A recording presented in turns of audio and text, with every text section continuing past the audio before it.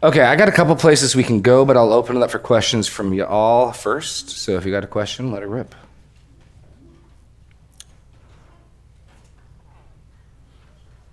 Owen. Mr. Fessler. So is there any way we can know how the food was multiplied? When I see the Lord, I can ask him. No, and this is often the case with some things. The part that I'm interested in is skipped over. I don't know. In one sense, we know food came into being that wasn't in being before. Did it phase in like on Star Trek, sort of starting fuzzy and there's a couple miracles like this in the Old Testament. There's Elijah and the widow, right? And she has a jar of oil that just keeps pouring oil. But again, if you could have a camera inside that jar, what would it look like? I don't know. You've got Elijah, Elisha, this in 2 Kings incident where the biscuits fed 100 men. And again, similar, don't know. So no, I don't know. Somewhere in Jesus prays for it, and then in the distribution, they just don't run out. So, no, I don't know. I mean, Jake does know, so he's going to tell us. Jake, how'd it go down, Jake? How did that play out? I had a separate question. Oh, okay. Could you, you said it seemed likely that the fish or the loaves were dried or... Yeah.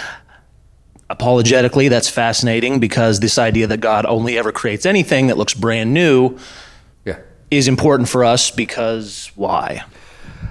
I threw that out. I figured some of you would understand the significance of what I'd said, and that could hit the rest of it here. Fair enough. You just put it right over the plate. That's a sports thing, right? Right over the plate. You get a field goal from that teed up ball. Okay. Now I know that's a football reference. Okay. So the guess about the loaves and the fish is just from what we know extra biblically. We do know biblically that barley loaves are going to be for the poorest. It's the cheapest food source. We also know just from the climate, and this is more extra biblical, but if you think long about it, you know how quickly a fresh loaf of bread goes moldy. So dried, hard biscuit, if you're going on a journey, if you're walking somewhere, that makes way more sense. And extra biblically, that's confirmed by what we know. So think more of like a hardtack biscuit, maybe a hardened bread roll, something like that. So it's not loaves, like sliced loaves of bread. It would be probably something like this big that was probably hard. And the same thing with the fish. Fish is going to rot. And so almost certainly either a fish relish or some dried fish. I mean, it didn't have to be that, but fish jerky, there you go. So we don't know. And again, John's point isn't there. My point in making is that when people sometimes wrestle with dealing with the evidence, the apparent evidence for the age of the earth and things, and well, if the earth looks old, it must be old. Well, at least here's one example where some things were made with some apparent age. And I don't think God would make things with apparent age to deceive people, but if he had purposes and reasons, for instance, in Genesis, we're told God made the stars. Why? For seasons and days and years. That's only going to work if the light from those stars has reached here. It's pointless. It doesn't function if it takes 3,000 years for the light to get here. So one reason why I could conceive of, because one of the arguments starlight people will make for an older Earth is there are things hundreds of thousands of light years away and their light has reached here, ergo the Earth and the universe is hundreds of thousands of years old. Maybe. Or maybe, since we're told the function intended, maybe God... So the argument is, I don't think God would intentionally deceive. I'm gonna fake some fossils and bury them so people will think, no. But when there's a clear purpose, like there is here, oh, hey, look, he wanted to make fish, and so he made fish that were never eggs. He made dried fish that were never dried. He made grain that never sprouted, bread that was never baked. And there is here, clearly, an appearance of age that serves a purpose and is functional. And all I'm saying is, not that this solves anything, but if you think God would never make something with an appearance of age, here's something. That's the pure, I only dipped my toe in that to say, look, if you think, if you've accepted God would never make something with an appearance of age, that's false. This falsifies that claim. And no more. I'm not saying this proves anything other than it falsifies that claim. For such a person who would be interested in making that claim, this would falsify it. Yeah, that's all. Dennis. I'm going to jump down to the end of your sermon where the people wanted an earthly king and a savior, and I wrote down Antichrist, and I thought of David Lample's class at the end times, that people, when he does supposedly miracles and people are going to, he's going to take reign over the earth, and people are gullible, and we need to be careful not get into that, that I just thought your message on that was really good, that we don't want to be just coming to Jesus for all the blessings. That's the icing on the cake. Right. But we come to obey him and submit to his authority and make him our Lord and Savior in our lives. And that's a process that takes a lifetime. Yeah. And God is so gracious to us and merciful when we fail. So I just thought that was a good point. Well, thank you. Oh, Dean in the back. Talking about creating things that were aged, it reminded me that Adam and Eve were also, for practical reasons, created as... And I don't know if they had belly buttons or not. I don't know. What was that? I don't know if they had belly buttons or not. No, I don't know. No, that's the question. Did they have belly buttons? I don't know. Zeb knows. Not in regards to the belly buttons. That's not what I have. I have no input on that. My guess is no. But no, just another example of this apparent age. What was Jesus' first public miracle? Water to wine. Water to what? That never fermented. Grape juice, Zeb. I know. Come from a strong Baptist tradition here. Grape juice. So it was grapes. It was water turned into grapes. Grapes that were never harvested or planted. Wine that never fermented. Yeah. Like it was wine, but it never fermented. That alcohol came from nowhere. And it was excellent wine.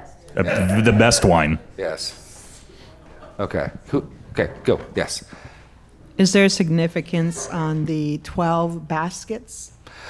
Most directly, one for each apostle. Some people have there could be more than that to me. The obvious significance of it is just the abundance and how much there's John wants to give us the scope of the miracle, and there's so much left over that each disciple had a basket of leftovers for them. And again, I think the baskets are far more likely a satchel type of basket than a garbage pail. But yeah, there's such an abundance that every disciple gets leftovers. What?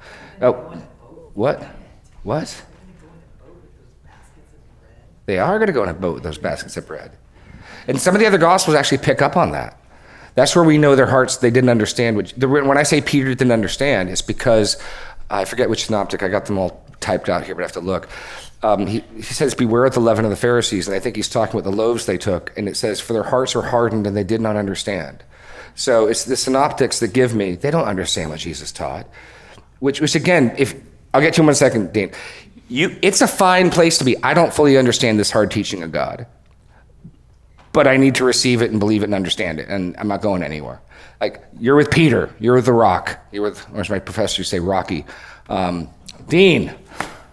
You were saying that possibly a basket to each apostle, but so did the boy, was he paid? Or did he get a basket? We don't, like I said, we don't know. There's three possibilities.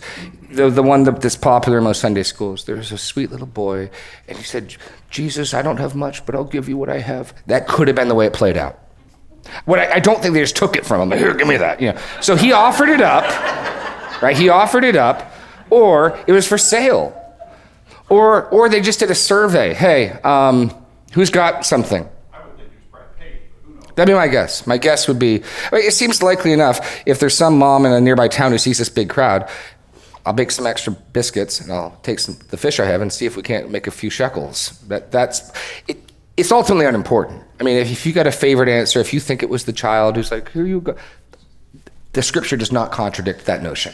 We just aren't told. But those seem like the most likely scenarios. Ben. So I've heard an interesting theory about the young boy. Yeah.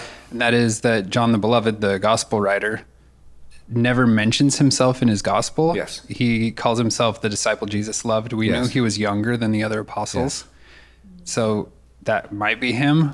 That is one theory, but it's no, depending on how is conceptually possible. Just as people have speculated the rich young ruler may have been the apostle Paul, conceivably. Zeb's throwing Mark out. Zeb thinks it's Mark, John Mark, or Mark. I couldn't falsify that hypothesis. I couldn't, because most of it is figuring out who John is by deduction, by scratching people out, and he doesn't show up as the disciple whom Jesus loved until the upper room discourse. So what he's doing, he's also possibly the only reason I think not the boy is, you mentioned what you said is possible. I think John shows up, and it's, again, trying to look at it like a polarized negative in a photo. Look at chapter 1. In chapter 1, we get verse 35.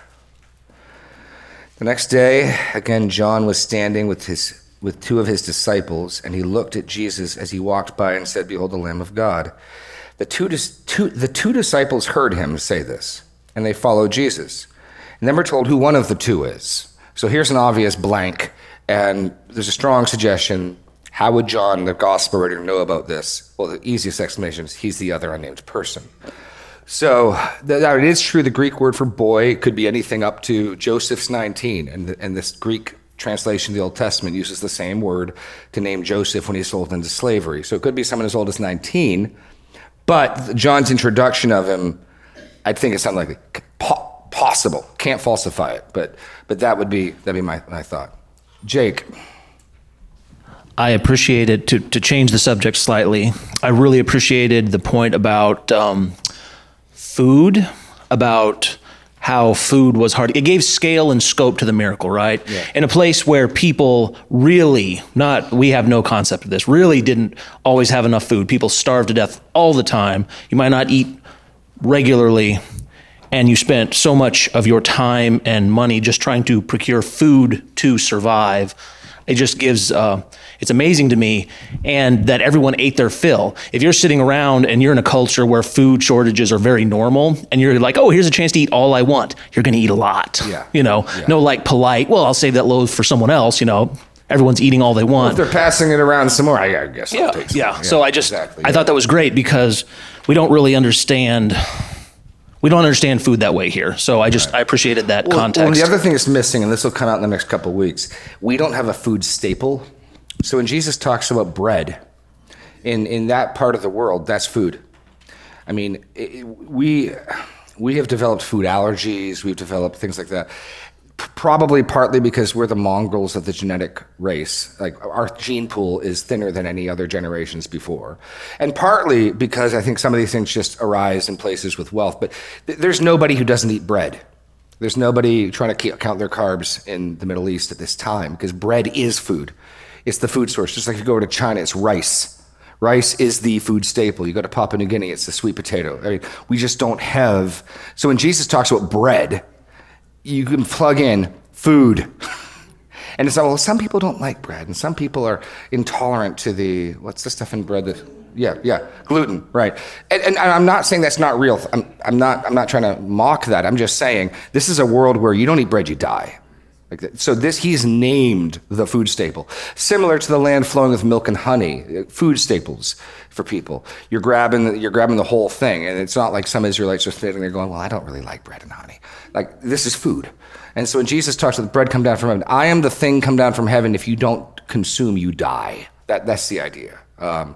And so, we've got more food in our convenience stores, our gas stations, than most countries do today. We have such a proliferation of food. Lest any of us think, oh, wow, we fed a lot of people. That's cool, Right. We do that at the fair every year. Right. It wasn't like that, Well, to give you an idea of how important it was for food, they travel around a sea. Some of them go by boats to get another free meal.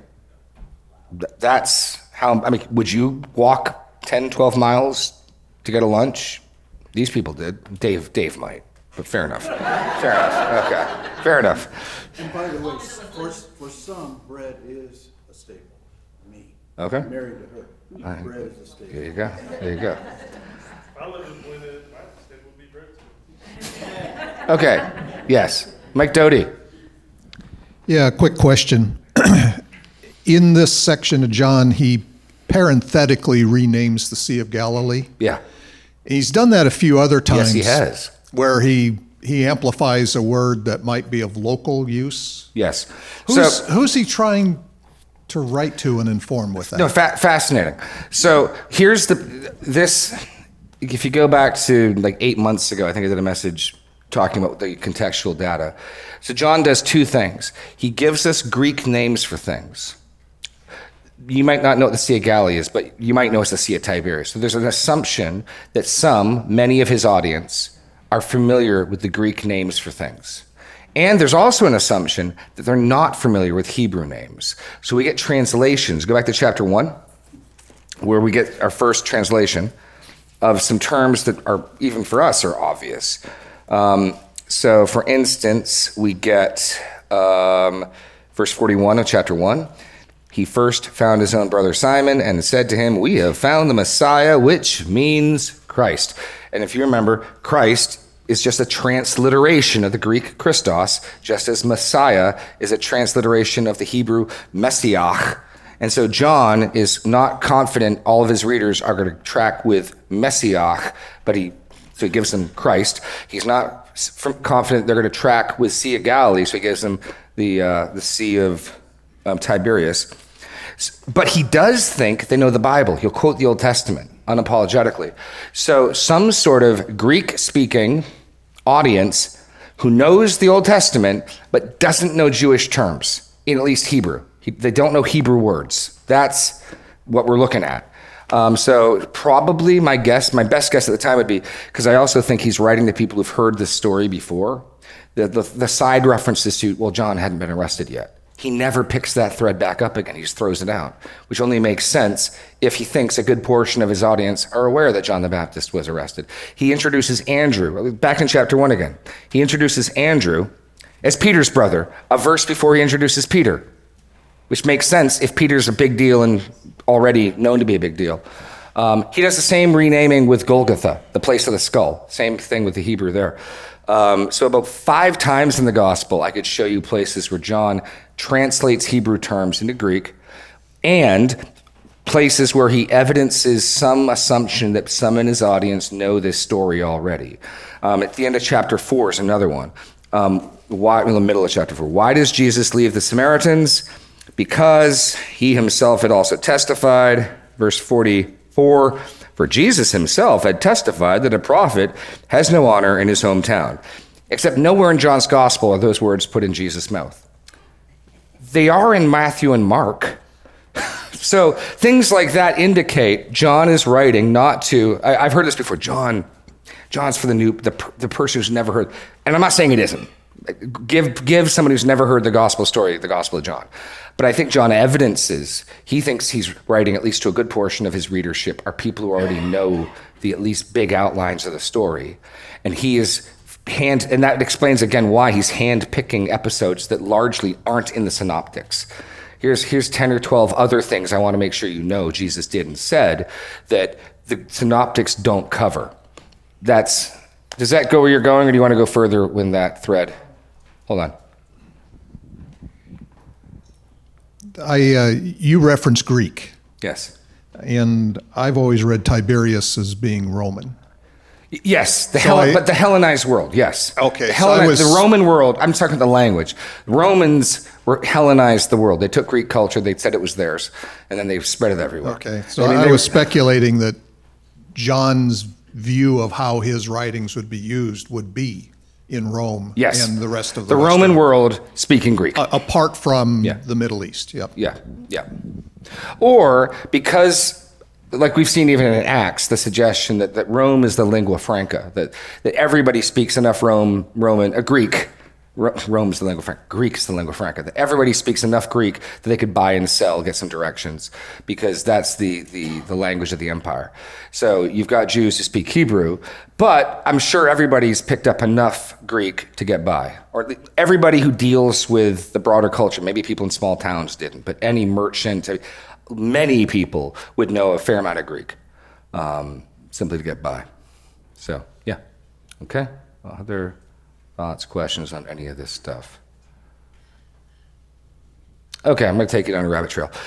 So, one of the interesting things in harmonizing these, and when you've got multiple accounts, sometimes you can harmonize them. I've heard people teach the feeding of the 5,000. My old teacher, John MacArthur, used to do this all the time. Whenever he taught anything, if it was in any of the other Gospels, he'd fill that in. And that's a fine thing to do. It's not what I did this morning. It's a fine thing to do. First and foremost, it demonstrates there aren't contradictions in Scripture. Secondly, MacArthur's emphasis is the totality of the information given. I want to know everything I can know about the feeding of the 5,000. My approach this morning, because John so seldom picks to relate events that occur in the other Gospels. I mean, literally 90% of John's content is original to John. The one time John, or the one of the two times that John does do that, I'm trying to pay attention to, wait a sec, what are you adding? What are you doing? And so I made a list. I was reading from it this morning, and it's here somewhere. Here it is, of all the things that are in the synoptics that John leaves out. John makes no mention of. John just drops. And a lot of the synoptics double up. All of them have, he had compassion. All of them have, two of them have, he taught them first. One of them has even healed them and taught them first. The disciples urging him to send them away, that's in all three of them. None of that's in John, just drops it all out. The setup, he went there because the 12 had come back from their ministry and they were going to tell him how they did. And they tell him about the beheading of John the Baptist. That gets dropped. What does John include that none of the others have? Passover. Jesus actually takes the initiative, the response to the crowd, and why he departs. And so looking at it that way, it became framed clearly. John wanted to make those details plain, and he lopped off all the stuff he wasn't interested in to narrow the focus. And so that I found fascinating as coming at this that way. But one of the things that's interesting is if to harmonize this, there is a gap of a number of hours in this narrative that doesn't jump out at you. There's no problem. There's no contradiction. But because all three of the synoptics make it plain, the urging of the disciples that Jesus sends the crowd away takes place as the day ends at nighttime. And then after that, they find the boy with the fish. Then that would mean, to harmonize the Gospels, that verse 8 has to be at evening time. In John 6:8 has to be at evening time. And yet verse 5 makes it clear that what he says in 5 is before the crowds get there. So lifting up his eyes then and seeing that a large crowd was coming towards him, Jesus said to Philip, "Where are we to buy bread so that these people may eat?" Now, because the next thing that comes in verse 6 is of the same topic, and it's, I think, a natural enough assumption, we assume, that he said this, no, verse 7, Philip answered, okay, verse 8, one of his disciples, Andrew, Simon Peter's brother, said to him, "There's a boy." But there's nothing that doesn't mean there isn't 5 or 6 hours in between. And harmonizing the Gospels, you learn, what happens in between 7 and 8? Jesus heals them. Jesus teaches them. And then the disciples come and say, send them away. It's getting late. It's getting late. And then verse 8 picks up. But you wouldn't know that without harmonizing them. Now, it doesn't matter from John's point. John lops off, Jesus taught them. John lops off, Jesus healed them. Even though he references they saw the signs, he was doing healing. And then he picks up on what interests him. So again, that type of attention to detail focuses, for me at least, what does John want us to see? He doesn't care about that. He doesn't care about why they came out here. That's not his purpose. He doesn't care about what he did first. He wants you to see Jesus took the initiative. This feeding was in Jesus' mind from the beginning. It was not a, what am I going to do? I know what I'm going to do. He knew from the beginning what he was going to do. But most significantly, it explains the suddenlies. Go to Matthew. I mentioned this, but Matthew's account of this is striking. There we go. Yeah, Matthew 14.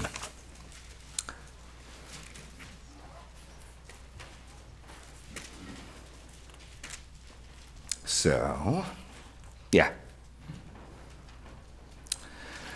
And so I'll show you, just we'll read through some of Matthew on this.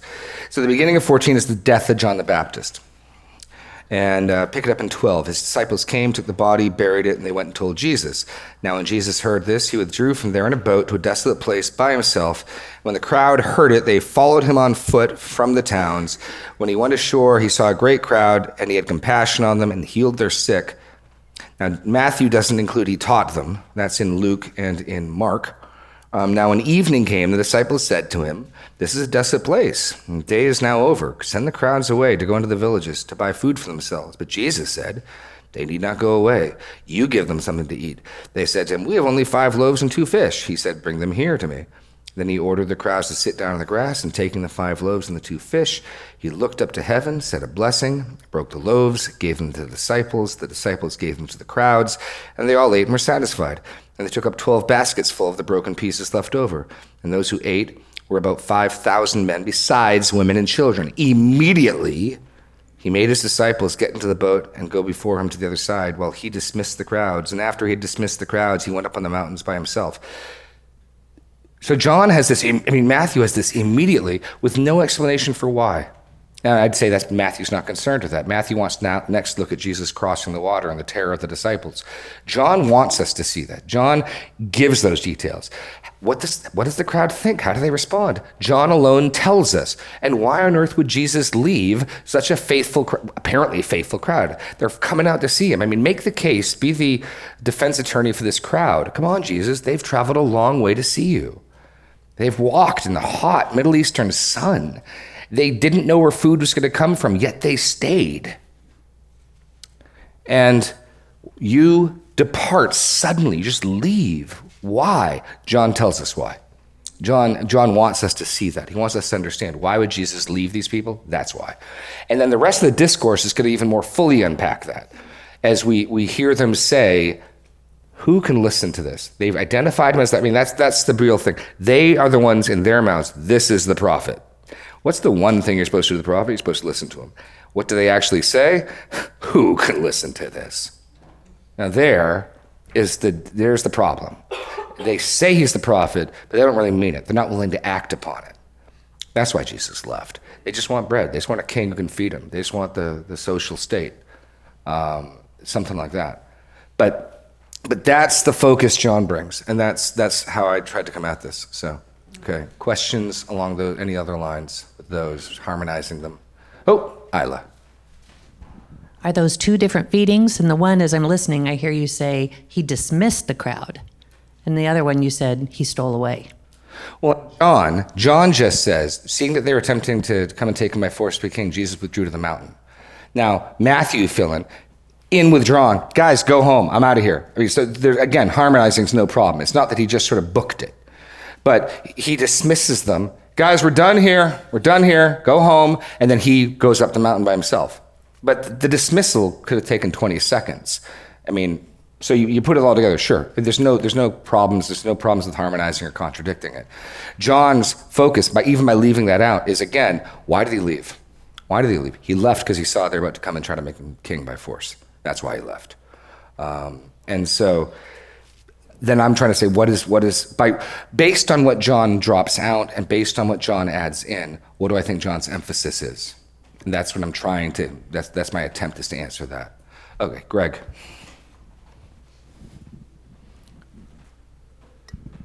Well, I think one thing that you're drawing out and something that is easy for us to sort of lose track of is the Gospels weren't all necessarily meant to be an itinerary or a retelling of everything that Jesus did. Right. And so and since we sometimes think that's what they are, we look for, well, hey, John didn't mention this, so did it happen or didn't it happen? And it's simply a matter, as you've pointed out numerous times today, that for John's purpose of what he wanted to point out, it didn't serve any purpose, so he didn't dwell on it.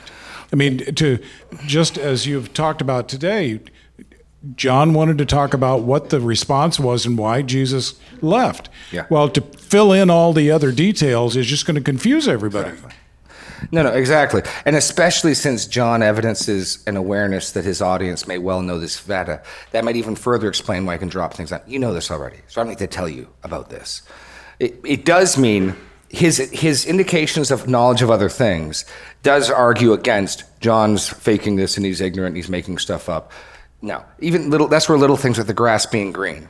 If, as some argue, the Gospel of John was written from Egypt in the 4th century, I'd be very surprised to know if people knew what season of the year grass was green in the Middle East in Israel. Little details like that are hallmarks of authenticity. And John's awareness of other things, the fact that on the points where they line up, they're exact. 12 baskets, not 13, not 14, 12 baskets, about 5,000 in all of them. So all the details that do overlap match perfectly. And so John just drops out the part he doesn't care about. And he says as much at the end. Go to John 20.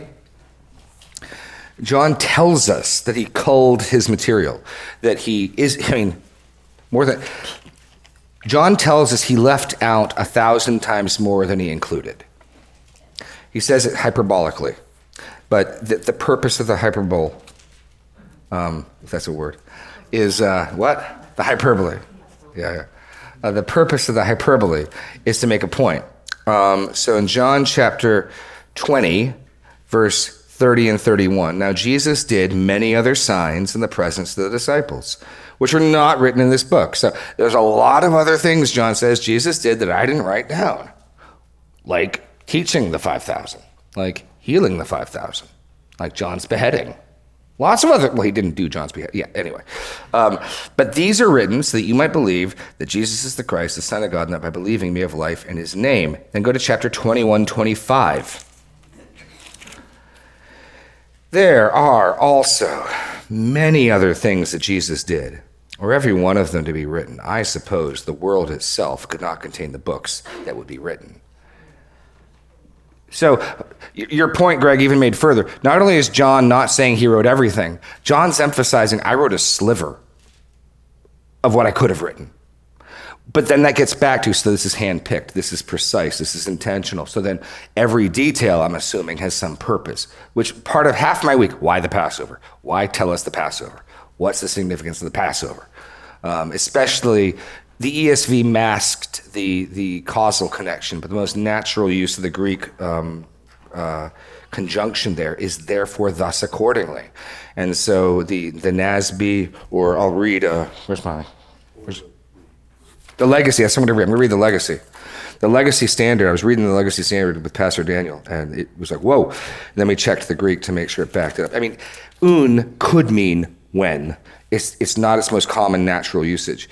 Here's the LSV reading of the Legacy Standard, which is basically an update and an improvement on the 95 New American Standard.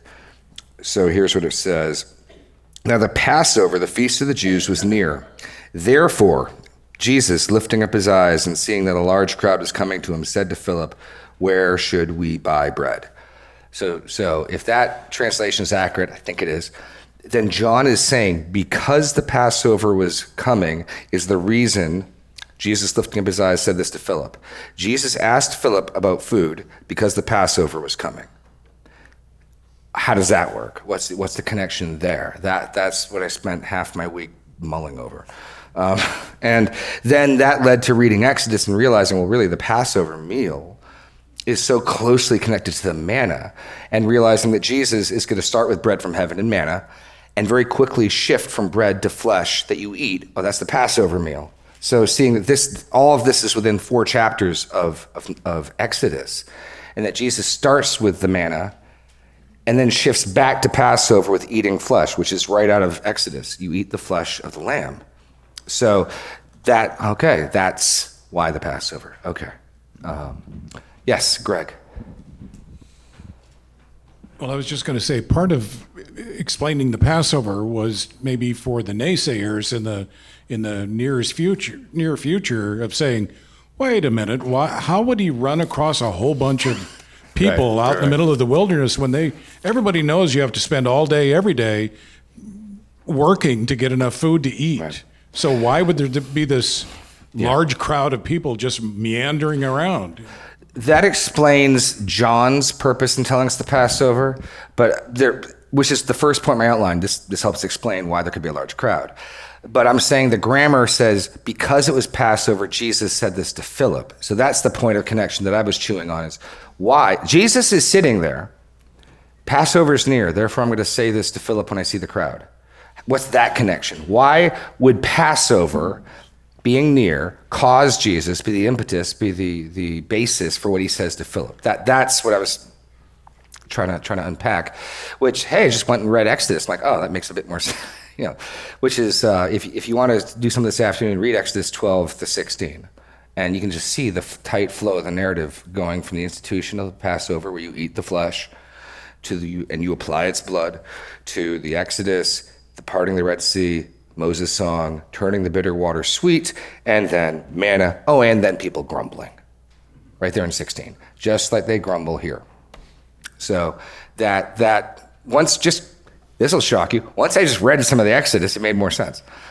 Which again, go back, just read the text, and then read the text is referencing. I thought I understood what was going on there. I just read it, and I'm like, oh, this makes a bit more, seems a bit clearer.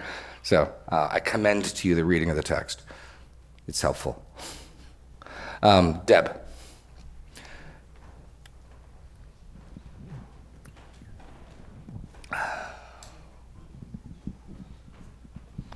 Yeah, I appreciated what you just said about you read the whole thing, read what it references and everything else, because I still am amazed every Sunday when I read this passage ahead of time and think, oh yeah, Jesus cut out of there because it wasn't his time yet. That's what I got out of it. And it's like, wait a minute. Then on Sunday I find out, oh, I didn't have it right at all. No, and it's not his time yet. That could be a factor as well. I mean, it's what's going to force the Jews' claim for why they want to kill Jesus is the blasphemy, Son of God language. We know it's also the light exposing the darkness. But what forces Pilate and Rome's hand is his claim to kingship. Pilate wants to let Jesus go, and the Jews, in John's gospel, it's the clearest. John highlights this, threaten him. Anyone who makes himself out to be a king is a threat to Caesar. Implied threat. If Caesar finds out you deal softly with would-be kings, Caesar's not going to be happy. And so Pilate's hand is forced, but it's clear he's angry about it. He's unhappy about it because he is just trying to needle them every chance he gets. And but it's a legit threat. He will kowtow to. He will not play games with that rumor getting out. So there is something to also, if there's throngs of people trying to make Jesus king too early, that also might speed things up. That could be in the background. Where this goes with the connection of, and this is the biggest thing for me, they say he's the prophet. That's clearly Deuteronomy 18. They say who can listen to him. That is so clear. When the one thing you're supposed to do when the prophet comes is listen. God's going to hold you accountable. He's going to judge you if you don't. And they can't listen. But they do want more bread. Oh, they want some more bread. Yeah. We got 2 minutes. And it's the kind of thing, we call him Lord. What does that mean? Right. No, and that's, again, challenging for us. There are so many attendant blessings to being a Christian. There is a beauty to God's design and God's world. There's an order, there's a nobility to being faithful. If you obey Christ, if you're seeing people who are trying to follow Christ, you are going to see elements of kindness and mercy and nobility and courage, and all that's attractive. That makes good citizens. It makes a good community, right? Christians started orphanages. There are all sorts of reasons apart from Jesus to like Christianity from the outside. And I you go through all this, and you add in all these things that people emphasize that are real. I don't want to minimize knowing God loved me, knowing that someone cared for me yes, amen. Keep going forward. There's more. Knowing that I wouldn't have to walk through life alone, knowing that there's a purpose and a plan for my life, knowing that my suffering's not meaningless, knowing that it's ordered, knowing that there's a hope for the future. All of that's wonderful. How are you going to do with his word? What are you going to do with his word?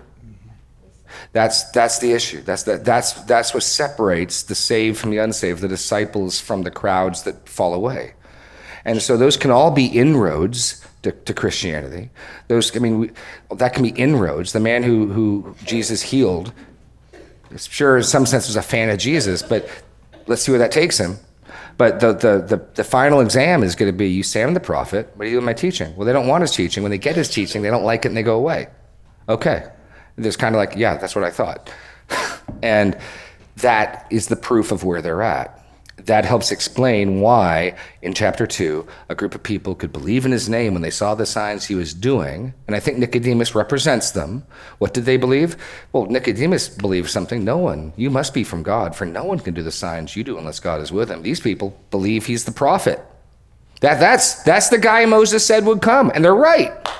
Do you believe it, though? Let's see what you do when he teaches you something challenging. Now I'm going to go home. Yeah, okay. You don't really believe.